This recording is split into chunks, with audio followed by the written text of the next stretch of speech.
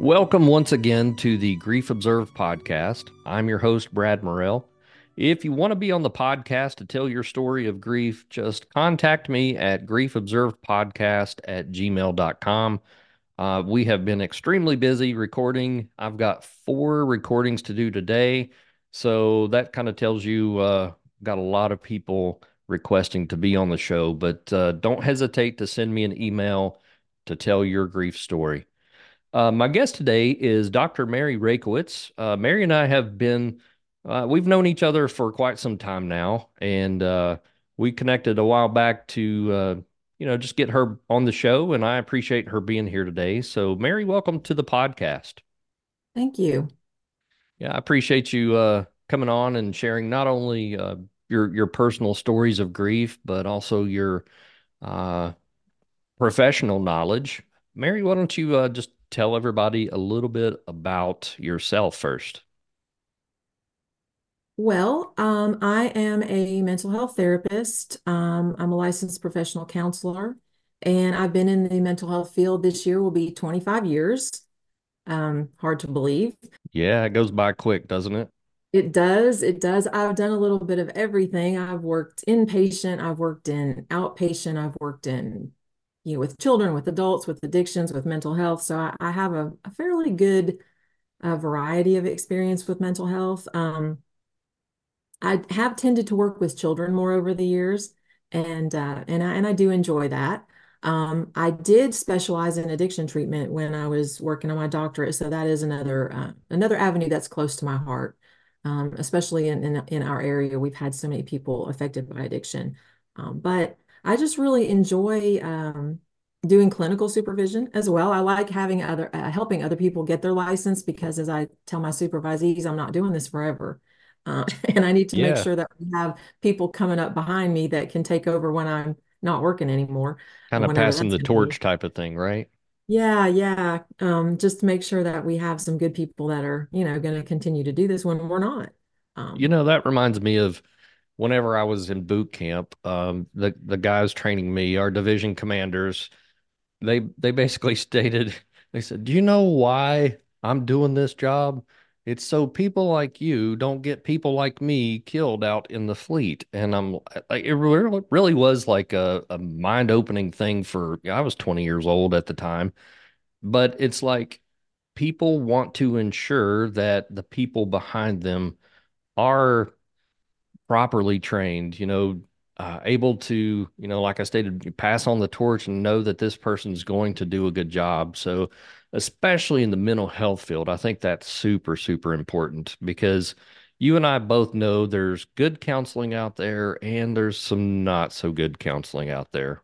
So, I think it's great that you want to ensure that people are doing what they need to do to help others. That's great. yeah, thank you. That is one of my favorite things to do. But other than that, I love to read. I have a almost 4-year-old hound dog, who is laying here in his bed even as we speak.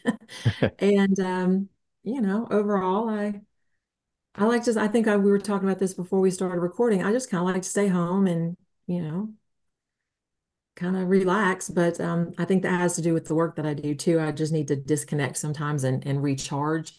So Yeah, I would say there's a lot of people in our field. I'm not ashamed to say that I'm an empath, and when we take on the emotions of other people, especially during that hour that we're in front of them, it can be exhausting. So I think it's important for us to be able to go home, disconnect. That's why I built my house quarter of a mile off the road. Like I need that time away to recharge and I think even in grief, that's something that people need to do. Like if you are a busy person that's just been in uh the thick of things with everybody, friends, family, when grief occurs, sometimes you do have to disconnect and learn to recharge and promote good self-care and really just become healthy once again.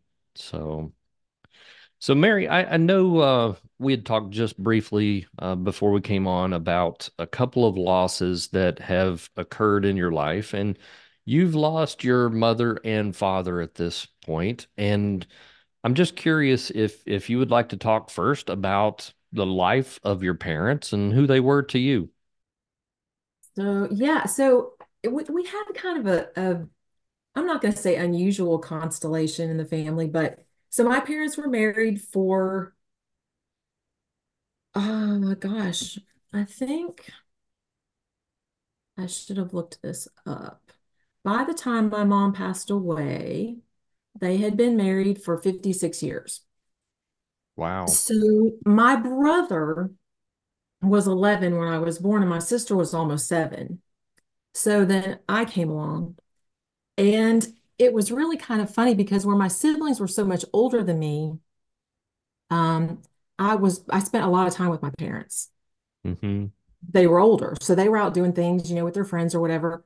And I was at home with them a lot. And I remember when I took a class at ETSU, about the family constellation and like the characteristics of the oldest child, middle child, youngest child. Hmm. And I was like, I'm absolutely not a youngest child. Like, characteristically. My professor said, how old are your siblings? And I told him, he said, you're not a youngest child, you're an only. Hmm. And so that made more sense because, I did spend a lot of time with my parents.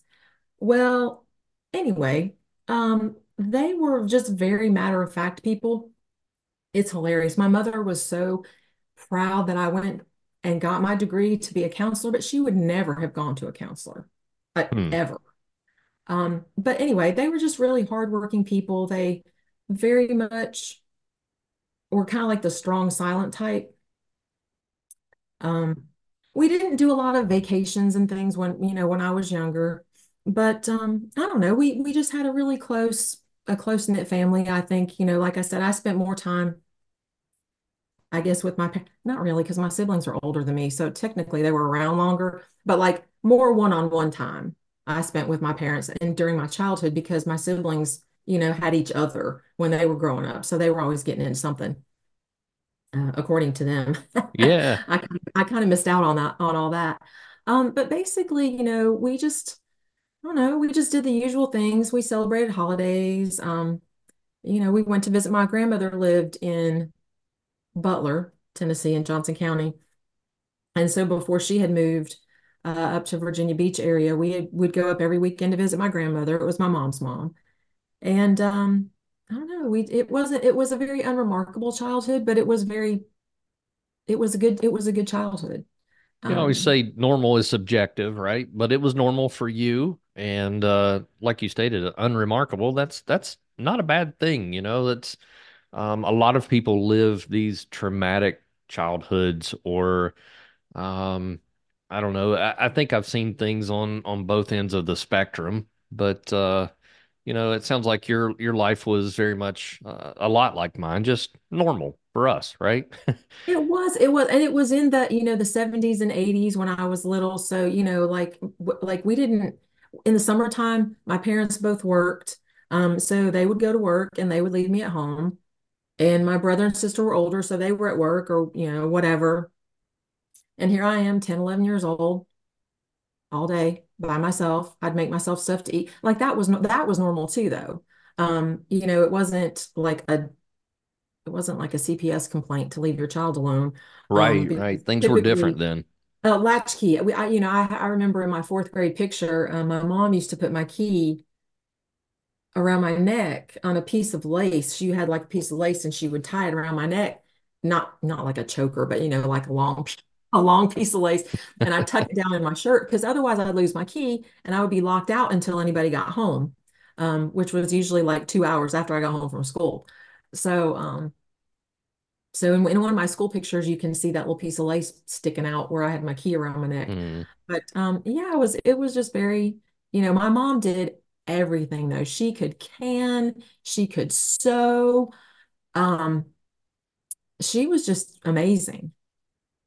It definitely tells you the sign of the times, and it sounds like you definitely grew up in the same time that I did, and kids had more responsibility then, but they accepted it more. It's now I don't see that at all, but it Sounds like more than anything, your parents trusted you, to leave you alone, to let you in and out by yourself, they could go off and make money for the family and know that you were okay.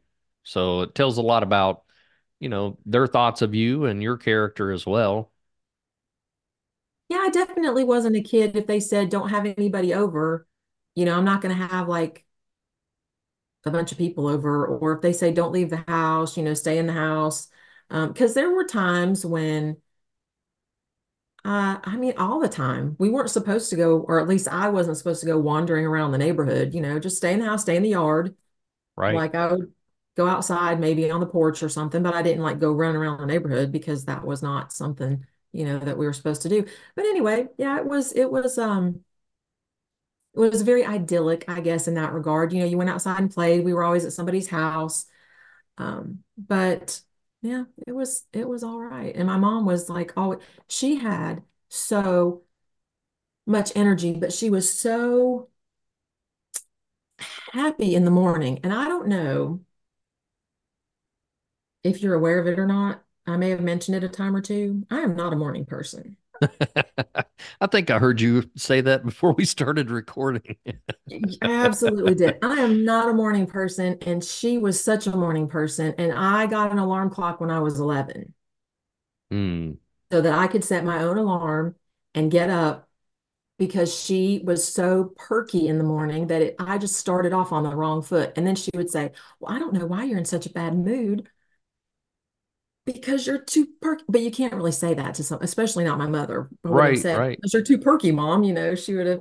I asked her one time when I was in high school, though, I said, why are you always in such a good mood this early in the morning? And she was like, because nobody's made me mad yet. I was like, Hmm. okay, that's fair. One thing I want to throw out there I thought of a few minutes ago was birth order and the way you speak about being an only child. And if there's anybody listening who's not familiar, I at least want to say, there's some weight to the whole birth order thing from I think it was Alfred Adler years ago that spoke of birth order. And I'm the middle boy between two girls, so I've always felt cursed. But when there is a large separation from you said your brother was 11 and your sister was 7 when you came along. Is that right? Yeah. Yeah. Okay. So, there is quite a bit of gap there. They're kind of aging together, and then little sis comes along, and so it is kind of like you're an only child in a lot of ways, even though so you may take on traits of the baby or the only child. But anyway, if anybody's interested, I think that's a really neat thing to look into. I definitely follow a lot of the traits that a middle child would have, according to Adler.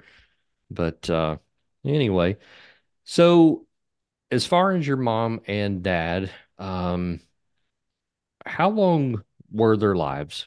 How old were they when they passed? So my mom was 79 and my dad was 84. He died like he died about 2 weeks before his 85th birthday. Hmm. Now, did he pass first? No, my mom passed away first. Okay. How long has it been since your mom passed away? She died in 2013. Okay, and then your dad passed when? He died in 2019. Okay. Yeah, he died in May of 2019. He died on the 6th and his birthday is the 17th. Hmm. So yeah, it was like 11 days. Hmm. Well, let's speak first about your mom if you'd like. So, obviously at that time you had both parents. What was it like when you lost your mom? Well, it was very sudden. And I know that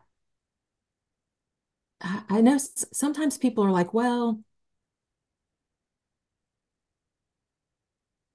I think people think that loss is different if it's sudden or if it takes longer. Right. It's not. No. But so my mom died on a Sunday she had started feeling sick, I think around Wednesday. Not definably sick though. Um, I had seen her on Friday that week because that was my birthday. Hmm. And she came over, her and my dad, and she was just like, she just didn't look very well. She looked kind of pale, but she said, she's like, well, I don't really feel too good. And I thought, maybe she was coming down with something because my birthday's in January, so excuse Hmm. me. So people get colds and whatever. And my mom didn't have her spleen. She lost her spleen many years before.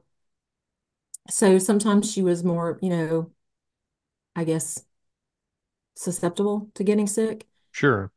So she didn't feel well. Anyway, she started feeling unwell on like a Wednesday or Thursday. I saw her that Friday.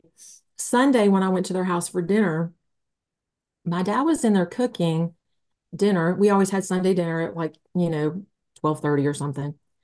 And I got there and my mom was still in her pajamas and she was sitting in the living room. And if you knew my mother, she would put on lipstick and get dressed to go get the mail, Yeah, you just So spoke about her being a morning person, so yeah, so her sitting there at noon in her pajamas just did not sit well. So yeah. anyway, I ended up calling an ambulance. Um, they took her to the ER and she passed. Hmm. Hmm. Did they determine what happened?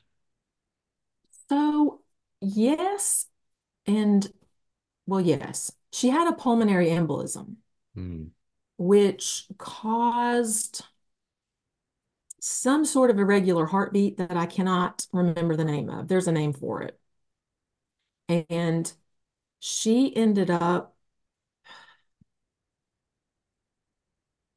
I guess, the embolism, I don't really know anything about those, but I guess it had been there for a few days Hmm. and it eventually went to her heart and Oh. caused, the irregular heartbeat. But that was just a shocking day. Um, it was just so unexpected. Nobody was prepared. But yeah, Hmm. it was something. And just telling the family because she really hadn't been sick. I mean, she had been not feeling well, but she hadn't been like seriously ill, or so we thought. And so just to kind of be telling everybody like, yeah, she's gone. Um, that was that was really shocking, I think, to everybody.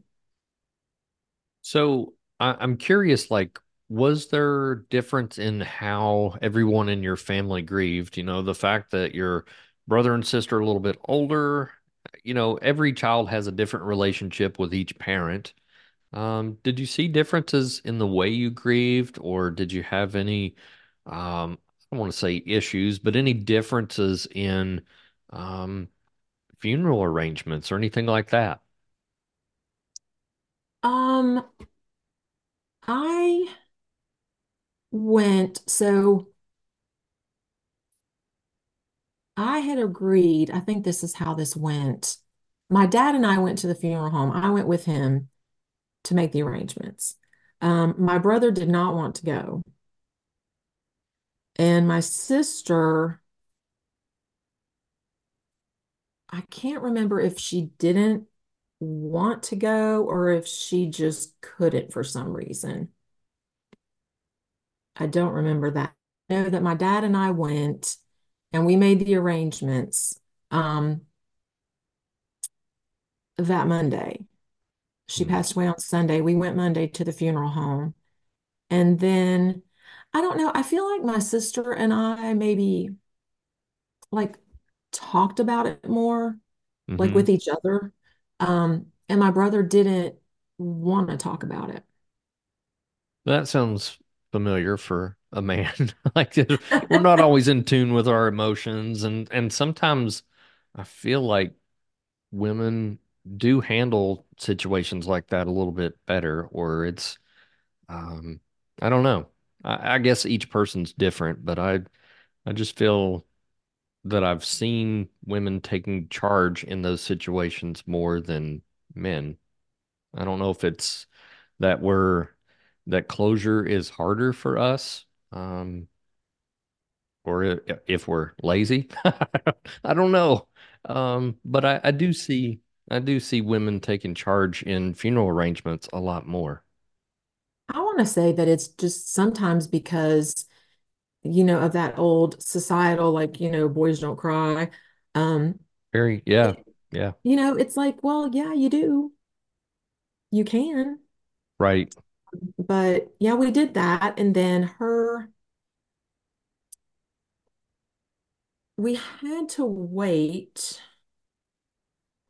a few days to get her body released to the funeral home because I think they did an autopsy Hmm. um where she hadn't really been sick and she wasn't being treated for like any really serious illnesses or anything. And so they went ahead and did an autopsy. But she was going to be buried at the VA. Um, so we had to also arrange that. And they only do the funerals at certain times. Um, and we had to get that organized. But so it was like kind of like the whole week. I think her funeral was on, she died on Sunday and her funeral was on Thursday. Um, Obviously we're several years removed. How has your grief process changed, I guess, with your mom? Like versus what did it feel like in the beginning versus where do you see yourself now? Oh gosh. So at the beginning, this is going to seem, I don't know what, but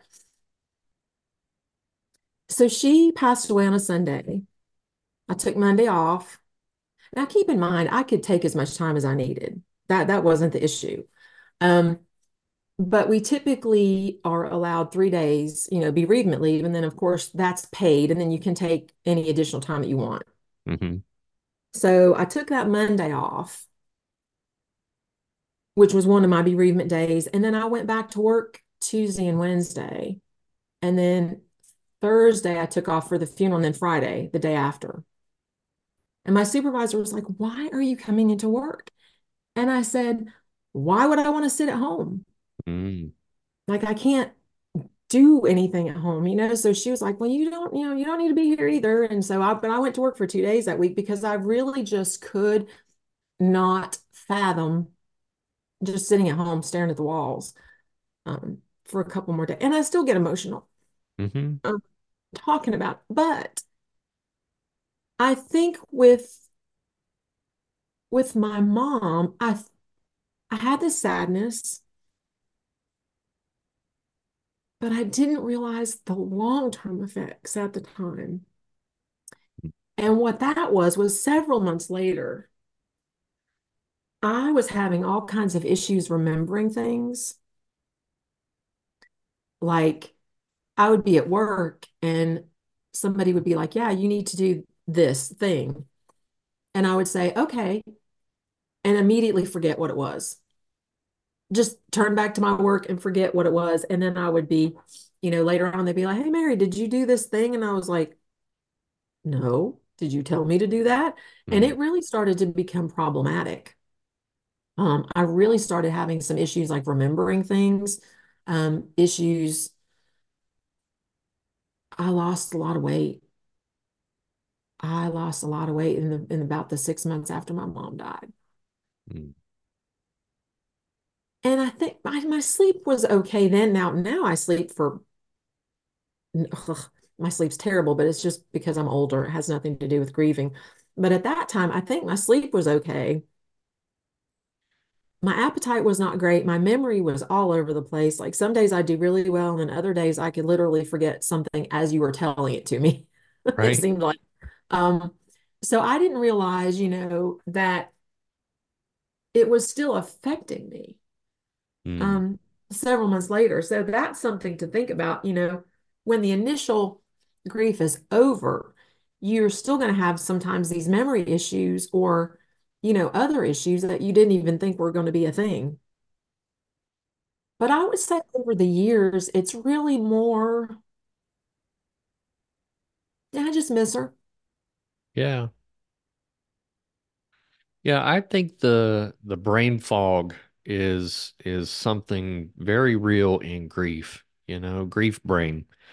And I think your mind is there's so much going on in the background of your mind. Even though if you're at work and you're doing reports or talking to people or forgetting things, like there's always something playing in the back of your mind. And you know, I think you made a good point that you thought you were ready. Like, what am I going to do at home? There's nothing I can do here. I'm going on to work. And I think a lot of people feel that, if I can stay busy, whether it's conscious or unconscious, staying busy is better in their mind. But I think jumping forward or jumping over that healing process or just giving yourself proper time to know that this does change forever. This changes my vision of relationship with my mother in this instance. That's um it just changes so much. Um if you could punch rewind and go back to that moment, that those times in life, do you think you would have given yourself more time um for the grieving process during the early days? During the early days, I did okay. I think it was as the months went on that I was having more of the like the memory issues and things like that. And Okay. so I think that I don't know. I don't know the answer to that question. I don't because staying home those few days, like the week of the funeral, Mm-hmm. I don't know how helpful that would have been because the real issues that I was having actually started happening like 2, 3, 4 months later. Okay. Um, so I don't know that that would have been helpful. It might have made me look less, I don't know. The people at work were just like, "Why are you here?" I'm Mm. like, "I just can't sit at home." Um, but That I think it would have been helpful to have maybe somebody come up to me when they noticed I was starting to have these issues, and be like, "Hey, do you, what's going on here?" Um, because it would have seemed like, oh, it's been several months, this shouldn't still be happening. But in reality, that's actually when it really started happening for me. Yeah, there's a book that I mention often on this podcast that it's one of my personal favorites when it comes to grief. It's by Dr. Mary Frances O'Connor, and it's called The Grieving Brain. And in that book, there's one study that the book itself is based around more scientific things about the brain than it is emotion. So there was one study in there about chimpanzees and how if they allowed a mother to grieve alone, it took her, a couple of weeks before she would leave her deceased child. Whereas if they allowed other chimpanzees to come in and be there to assist, that she would walk away much quicker. I'd have to go back and read it, but it was like within 2 days, I think, and she was able to let go. I'm curious your thoughts on the grieving process and if we allow others to minister to us, to allow us to, um, or to grieve with us, or just simply be there for us. Do you think that changes the grieving process for you personally? Oh, absolutely. Yeah, because I think when we as a family spent time together, I think that was very helpful. We had people coming by, bringing food, you know how they do. Oh Um, yeah. all the food, but we didn't have to worry about cooking, that's the purpose of it. But that was great. And just even people at work saying, "Hey, are you doing okay?" I think that was very helpful because you're not alone, Right. you know, at that point. But I think that's really helpful because then to I don't know, to put kind of an academic spin on it, if you will, you Hmm. have we you talked about grief and the grieving process. And so you have grief that is, embraced. Um, People support you, and you have these, rituals like the funeral and things like that. And then you have like the disenfranchised grief where you don't get that support. And oftentimes like the disenfranchised grief is like I know in my dissertation process, some people who have addiction issues, families who have family members with addiction and like the person passes from an overdose or something, it's kind of a disenfranchised grief because while they're grieving for their relative, other people would be like, well, they had an addiction issue, so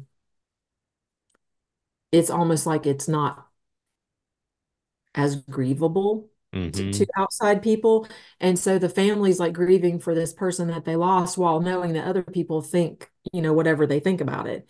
And so disenfranchised grief, I think, could apply to if you're grieving alone, because you feel like cut off from other people, even if that, the person died from natural causes like my mom did. It's different when you don't have anybody to rely on. Mm. That's a very good point and almost a timely one because I've had a lot of people recently uh, contact me that want to tell their story about a child that they have lost due to addiction. In fact, Kelly, that I had interviewed yesterday, who works in the grief field, lost a son to some addictive issues. And so I think it's a really good point that a lot of times if we can't connect with someone, then a lot of times we discount their feelings, and that's not good at all. Um, but very timely, and I would love to ask more, and maybe I'll try to circle back around at the end to talk about addiction, and maybe you could help someone out there since that's one of your specialties. I'll just kind of mark that down, and we'll circle back here in a bit. Um, let's talk about your dad for just a moment. Tell me, so he passed 5.5, 6 years after your mom, then? Is that right? Yes. Okay. Yes. He was um he had developed COPD based on he was pretty much a lifelong smoker. And so he had quit, I think, for a little while, and then he had started back again. And it was really kind of humorous because evidently when my daughter was in elementary school, he would go pick her up from school sometimes and he would smoke in the car Mm. when he was picking her up, or like before he picked her up, and then he would like swear her to secrecy not to tell Mama that he was smoking. And this is obviously before my mom passed away. But anyway, he had had off and on with smoking, or whatever, but he had smoked pretty much since he was like 17 or 18. And so he developed COPD, and then in September of 2018 he developed pneumonia really bad, Mm. and he had to be in the hospital for 8 days. And they found out he had some heart issues along with the COPD. And he spent 8 days in the hospital, came out on oxygen, and then he passed away May of 2019. Mm. So he was on oxygen for several months prior to passing away. But it was as a direct result of the, You the were breathing talking issues. about, I'm sorry, go ahead. I was just saying it's a direct result of the breathing issues, and he had some heart issues as well. Yeah, earlier in our conversation, you were talking about, I guess, expected grief versus unexpected grief. And, obviously your mother passed in a way that, like, oh my goodness, we didn't even see this one coming. With your father having been a long time smoker, was it um was it any different in your grief process knowing that, okay, uh, he knew some of those life consequences for smoking, or did you think any different about that with your father? No, Okay. um, no, he, the takeaway though is having lost one unexpectedly and then one kind of expectedly. Hmm. there was no difference. Okay. But his I don't know. It was unexpected. It wasn't okay. So this is gonna sound weird. It wasn't completely unexpected, but like I didn't expect it to happen at that time. That makes sense. Because he was on oxygen, he had all these heart medicines. He wasn't like in great health, but I did not expect it to happen exactly when it did. Mm. Yeah, so Yeah, grief is grief. And when you love someone, it doesn't matter, like we stated, whether it was an addiction issue, whether it was just an immediate health condition or a longer term health condition. When you love somebody, it just doesn't matter, and when they're not here, it leaves this void in our lives. And it's not one that I would state can be filled. There's always going to be a part of us missing, a part of our love story with the relationship of others that's missing. Um, Tell me what life is like now. Uh, I've spoken to several people on this podcast who have lost both parents, and the term I keep coming up against is orphan, and it's so weird to state that in older life. I'm not stating that either of us are old, Mary, but you know, we think of an orphan as, a 6, 7 year old kid that has no parents and, maybe in the foster care system, but technically you're an orphan, right? You don't have either parent. How is that in your daily life now? I think it's still difficult because there are just so many times, and I apologize. No, no. There are so many times when I think, oh, I want to tell my mom, or I need to call my dad, and I Mm, can't. I can't call them. Um, and that's difficult. That's very difficult. yeah. And I have my siblings, which they are a mixed blessing. I love them dearly. We're just so very different. Um, but that we had this argument because my sister was like, "Well, now we're orphans." And my brother was like, Mm, "No, we're not." See, we even had that very same disagreement in our own yeah, family. yeah. She was like, "Well, we don't have any parents," and he was like, "Well, no, but we're not orphans." And I'm like, "That is literally the definition of an orphan, is somebody that doesn't have parents." And my brother still disagrees. Um, I do have to tell you kind of it's not a funny story but it's kind of humorous. So my dad is buried at Mountain Home, Mm, and my mother was as well. Well, we go down for his funeral, and they only have them, like I said, at certain times. And we got the last one of the day that day. So there's a lady down there, and I do not know her name. And if she ever hears this, I appreciate her so much. I don't remember her name. She works for the VA, and she's in charge of kind of making sure that the funerals run smoothly. mm-hmm. And so they have like a pavilion down there, and they've got a place to put the casket, and they've got like little benches.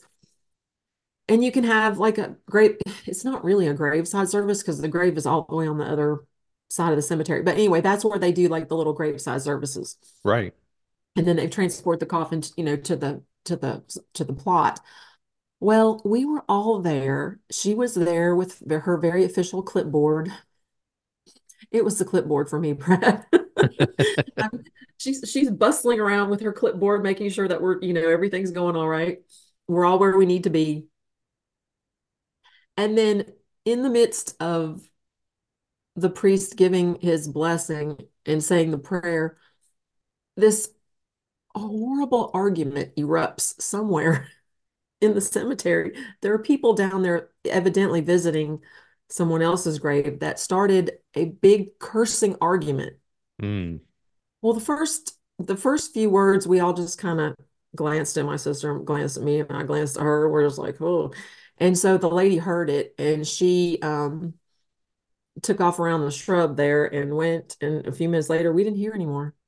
It Hmm. got completely quiet. But I thought, what what in the world? Yeah. What in the world? We're down here having a funeral, and these people are having this big, loud argument right around the corner there. But the lady, that's what made me laugh about the thing. Not she did a very good job, but she was just so irritated, and she and her clipboard took off, and that was the last we heard of those people. I don't know if she told them to leave or if she threw them out herself.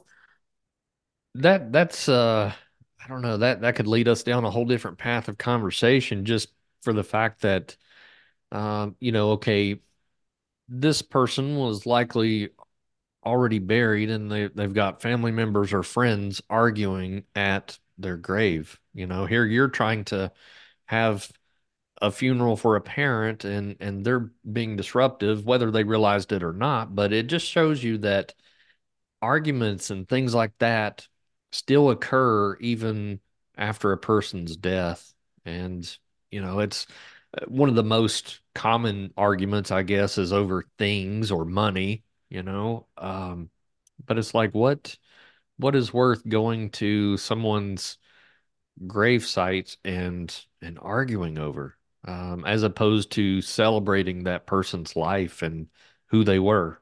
I don't know. And obviously these people probably had their reasons, and who knows, we could speculate all day, but yeah, it is good that someone there at that VA cemetery was able to settle that down so you could have your moment, you know. I mean, I would have stopped if I saw her coming around those bushes because she was on a mission. Like she was on a mission. She kind of looked around at us and then she looked over at them. We could, because there's like a little hedge right there. We couldn't really Hmm. see the people that were yelling, but they were definitely yelling. But yeah, well, and that's another thing too. When I've seen people for counseling and they've had some grief issues and um I had one client years and years ago who had been put in a position to make a very difficult decision to withdraw life support from a family member, and then the family member, of course, passed because they had been given no, you know, hope that they would recover, and then the family who refused to make the decision left Hmm. it to her, and then when she made the decision, they all turned on her. Oh, wow. Wow. And she was having a hard time with that. And I've told, we discussed, and I said, listen, people, and this happens, it's happened to me personally, it's happened to other people. I know because some of my clients have mentioned this, but people will show the worst sides of themselves when they're grieving sometimes. Not everyone, but there are some times when just people really are not kind Yeah. when they're grieving, and they really take things out on other family members or people that really don't deserve it. Mm. So I guess that could be what was happening with those people at the VA. They, you know, maybe they were upset about their family member being, deceased, and were taking it out on each other. I don't know. But it's something that I've seen over and over. It's, people do not necessarily show their best side if they're grieving, especially like you said, fighting over things, fighting over property or, items. Like, who cares? Um, Yeah, it doesn't, none of that is worth the value of a life, period. That's hard. I've told my sisters, I'm like, when our parents pass, you can have it all. I'm not going to argue over it. yeah, exactly. It doesn't bring anybody back. No. So, how much of um this your losses now, like how much of that influences how you deal with others that you counsel or just people that out in life, like how knowing that you've gone through something that most people in this lifetime will face, especially losing a parent. um how does that help you? I think it's it's helped me in understanding other people's grief, right? Having gone through it myself. Because I mean, you can have a textbook understanding of something and not have an actual, like, visceral understanding of the thing. And so 100%. Yeah. I think that that's really helped me a lot in, understanding people's grief and kind of what they're going through. But also, even before I lost my parents, I know that there's really no fixed, set in stone timeline, for grief. And so Mhm. people would say, and this is 100%, it drives me to the point of distraction. People come in and they'll say, I've had, when I worked with adults, exclusively, I would have adults come in and say, it's been however long since I lost whichever family member. And, I'm still upset. I'm still grieving. They're telling me, well, what they're doing, how they're feeling. But my family says I should be over it by now. And I Mm. just want to jump up out of my chair and scream. Like, no, there is no timeline to be, oh, what is over it? Right. What Right. does that even mean? There is no timeline for that. We can't say, well, it's been exactly 6 months, so you should be done with this. It was close to 6 months after my mom passed that I was having all these memory issues Mm. and was still having issues with my appetite. So that there's no timeline. Um, and I think it's really important for people to recognize that there's not a defined timeline. You can't say, well, it's been X number of days or weeks or months and you should be over it. The converse is also true. If someone doesn't grieve as long as you think they should, that also doesn't mean that they weren't really grieving. Right. Yeah, I've seen that one especially. Especially like when somebody moves on, say they've lost a spouse and um, you know, maybe they start dating a little sooner than what others think they should. It doesn't mean that they've not done their grieving. I do caution people who've gone through the loss of a spouse, take some time for yourself. Don't immediately uh, just jump back out there to try to fill that void. But at the same time, I'll give you an example. I knew of a person who um, was, I'll say, grieving their marriage while in their marriage for many, many years. And their spouse suddenly passed. And this person was dating again several months afterwards. And I checked in on this person and they're like, I know what you're going to tell me. You're going to tell me I'm dating too soon. And I'm like, I'm sure that's what everybody else is telling you, but I know of the deep rooted issues that were in your marriage. You were grieving your marriage while you were in it. Yeah. Um, I think the biggest thing is knowing that each person has to do what's right for them. Um, even beyond the spouse situation, like in the loss of whatever. If you see somebody out there doing well in life, I don't think that we should throw guilt on them and state, you know, it's only been a couple of months. Why are you at a theme park having fun with your kids? You should be home grieving your parents, or I don't think that's a fair statement. And I think that's an archaic custom too, that, when people were widowed, that they waited at least a year before they, you know, sought other relationships or got remarried. I think that I have no proof of that. I have not done my own research on it, but I think that that's kind of an old custom. Hmm. And I don't think it's applicable to everybody. Yeah, I would agree. I mean, it's you think about a lot of the lost art, and I'm going to write that down. I think I would like to do an episode on the lost art of grieving. I think the Victorian era was such a neat era, excuse me, with grieving. Some of the things they did. I don't know if you've ever seen the hair lockets. Have you ever seen those? I've heard of those. Oh my gosh, like they would take strands of a deceased person's hair and make these. beautiful pieces of art out of it. To us today, it's like, oh, that's weird, but back then it was custom, and they would actually take pictures with the deceased person, as if they were still living. Um, I can agree. Okay, that is a little bit weird for me, at least because I'm not accustomed to it. You think even, you go back and watch It's a Wonderful Life, and they're wearing the black armband. I remember Mhm. that back in the 70s and 80s when they did that. I mean, um, at least the 80s, but I remember people wearing the black armband, as a sign of, hey, don't mess with me. I've lost somebody. I'm grieving. Um, I don't know. I think I do want to do a whole episode on that. Well, But and if I'm not mistaken, because my mom lived in Butler and they had a farm up on the mountain there, and mhm. we have a family cemetery up there. And my grandfather, um, a lot of great grands and my uncles buried up there and so forth. Um, Oddly, my grandmother wanted to be buried at a different cemetery, but that's a whole different episode. I don't have any idea why that happened.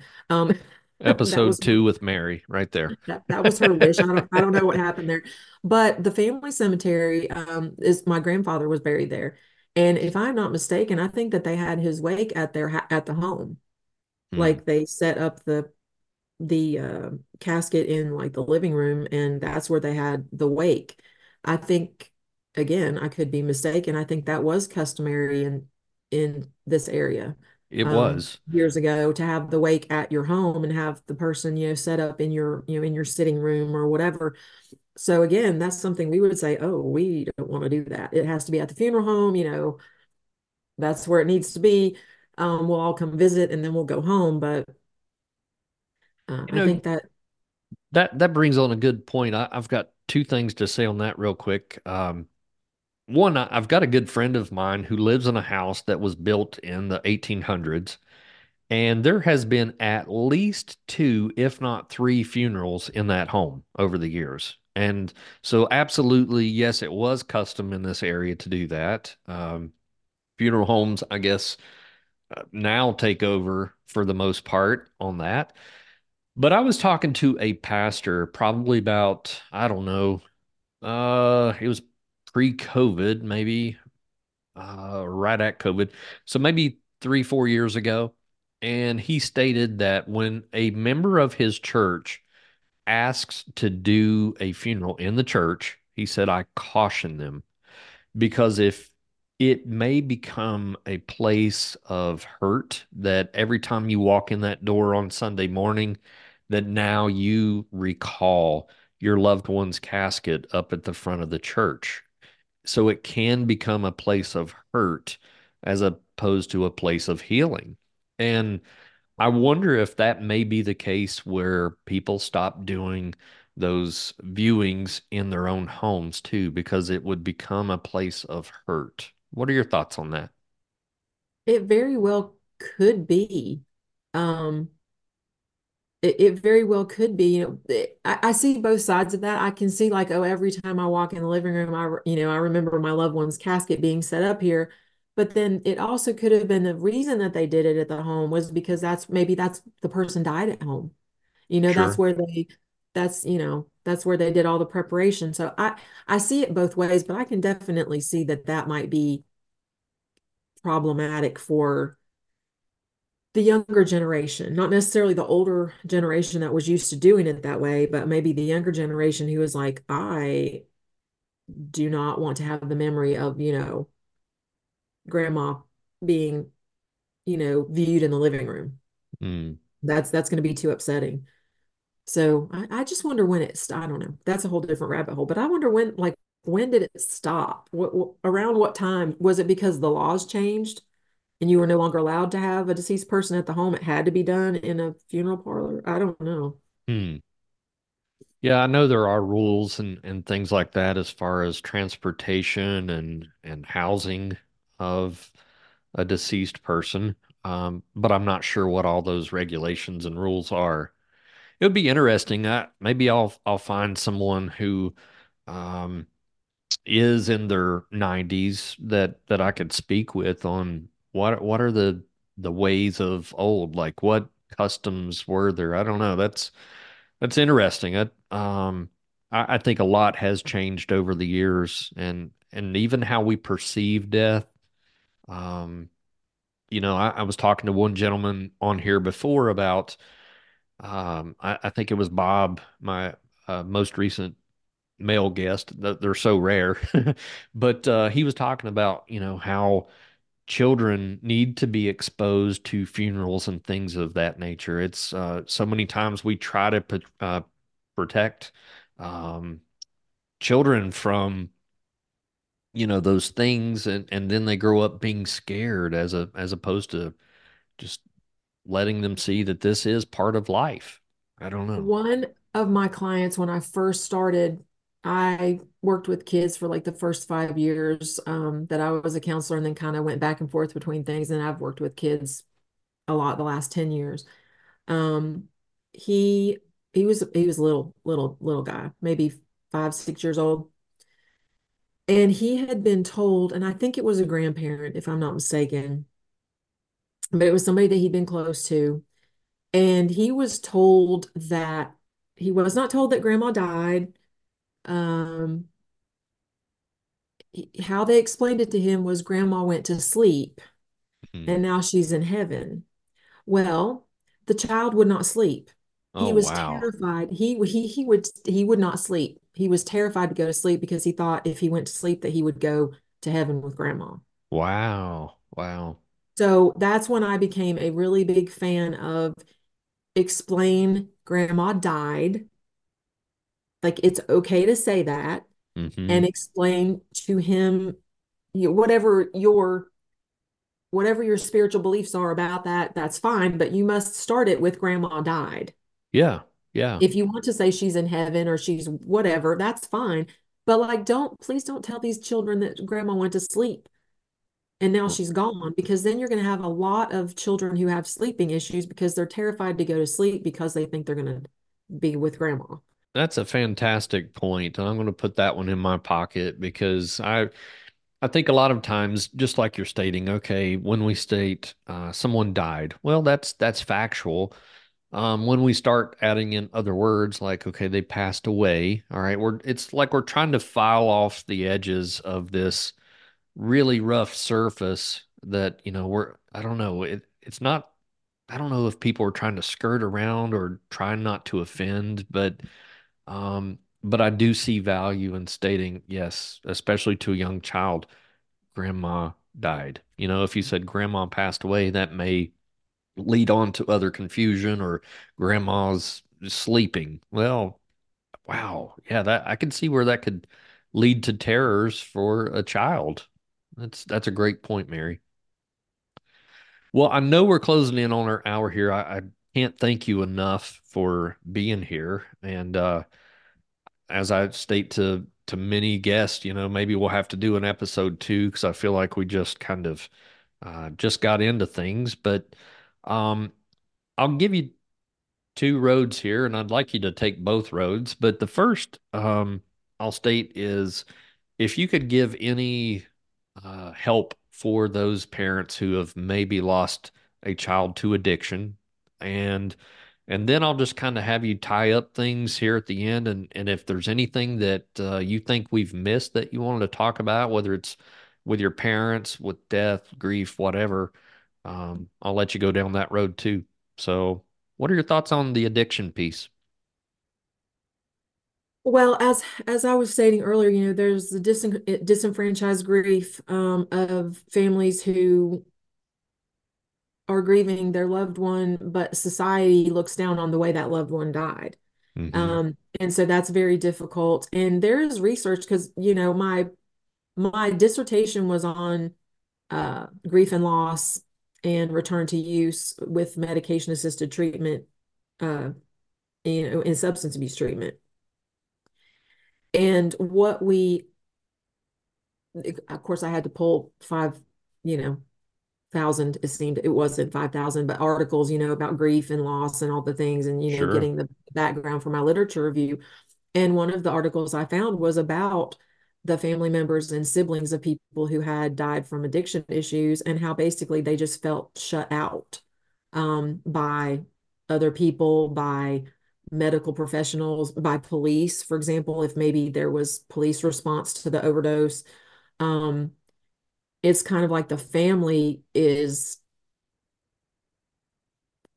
looked at askance because this person, died from drug issues. Well, we it's obviously, first of all, it's not helpful and it's also not accurate to blame the family.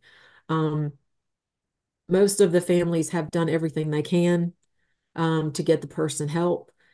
And if they also have their own addiction issues and maybe they were not able to help their loved one as much as they would have wanted to, that's still going to make them feel that it's their fault and it's not anyone's fault. So we've got to separate the guilt from the grief because the person who died had an addiction issue they struggled with. Hmm. That's not a moral issue. um, it is a chronic relapsing disease of the brain. So we can't, but I feel like as a society, we even see that in how treatment is offered. Um, Medications have been found to be helpful with substance use treatment, but oftentimes it's abstinence only is the only thing insurance will pay for. Um, that's almost a moral uh, response. And so I guess for parents who are grieving children who have been lost to addiction, find other parents who are also grieving their children that were lost to addiction because they will understand. And not everybody will. Not everybody will understand. But also to fight through and say, hey, this person is worthy of grief and is worthy of being remembered, not for their substance use, but for the person that they were, Right. and yeah, so it's frustrating, I think. And I know the family members probably feel ostracized and, or don't even want to talk about it. Oftentimes you'll read, if people still do obituaries, not everybody does, but it'll say like this person died at their home Hmm. and they're like young and apparently healthy look, you know what I mean? And it's like, what is that code for? Right. Um, Right. and my dad, who had been in the life insurance business for many years when I was a kid, he would always read because that he got into a habit of reading obituaries when he worked in insurance. I know this maybe sound morbid, but in case any of his policyholders had passed, Sure. he wanted to make sure to reach out to the family and whatever and get their insurance policy to them and all that. And he would read that he's like, yeah, died at their home. 30, 32. Okay, yeah. And so he would kind of make guesses as to what that was. And so, I've seen obituaries that have said, my son or daughter, lost their fight with addiction. Right. Right. And there should be no guilt there, right? Like for Oh, a no. parent or a family member, it's we all go through different things in life, and their battle was their battle, right? It's we may have tried to help them through portions of that battle, but it was their battle. And I don't know. I see so many times people will come in, parents will come in, grieving a child that has lost that battle with addiction, and they feel guilty. Like, what more could I have done?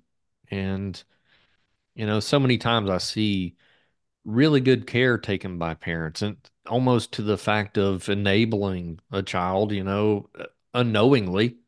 Um, but I know that they did a lot of their things out of love, and I don't think that guilt piece should be there for most family members.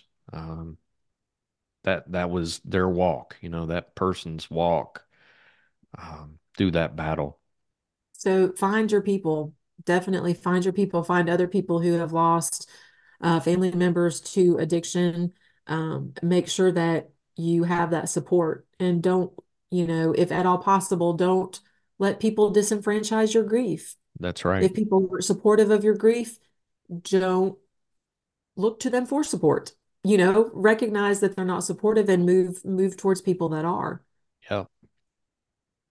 Well, Mary, any final words on grief and loss? I really appreciate you being here today.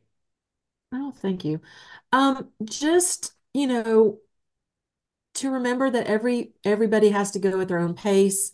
There is no timeline for this. Um, Anniversaries are difficult. It's Yeah. it's it's going to be hard sometimes, and that's okay. Yep. But I think that, knowing that grief is a universal kind of response Mm-hmm. is helpful because you're not the only one that's going through it Right. at any given time. Also, just to remember that, the good things. Yeah. Yeah. Yeah, those memories they carry on, and that's when we were talking about things and stuff that people argue over, and those are physical things that have a time limit on them. Things go away, but memories are something that will always be there with us, and I think we owe it to those who have passed to carry on those memories, the good things that we did, and that's what I hope I leave to my daughter and anybody else that's in my life. I hope that they have good memories of me. I don't have buckets of cash to give everybody, when I pass, but I hope that they can, you know, recall one great thing that they did with me. So maybe that's what all of our goals should be, just to leave a good mark, to leave a good memory with those that we leave behind. Well, Mary, thanks again. I appreciate you being here, and maybe we'll have to do a round two down the road. So thanks again. Well, thank you for your time and for inviting me on. I appreciate it. Yeah. And thank you again for joining us here at the Grief Observed podcast. If you want to be on the show, I'll have the email in the show description. If you've connected with Mary's story, I'll also have her email in the show description. Um, I thank you for being here and hope you join us next time here on the Grief Observed podcast.